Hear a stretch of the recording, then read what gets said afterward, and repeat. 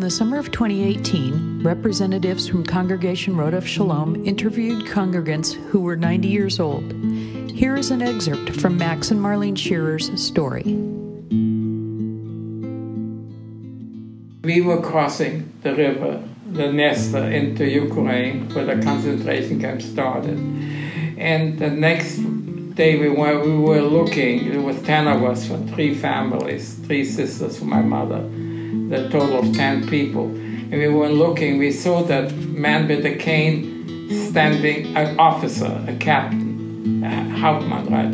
He was sitting outside the military building with a cane. And we walked up to him, and of course in German, Austrian German, he says, we're Jews, but we're Austrian-speaking people, our life, our food, everything. And he looked at us and he said like that. He said, I tell you what I can help you with. He says, you show up here at 1:30 in the morning, I'll have a soldier with a vehicle, with a place, take you to another village. And according to our records, there was a sugar factory there. That's in Ukraine. And you might be able to find work there. But either way, he was our shaliach.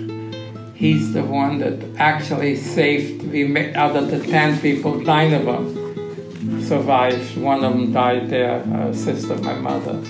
And his name, I'm repeating, is Hauptmann Heizmann. And I hope that the man rest in peace.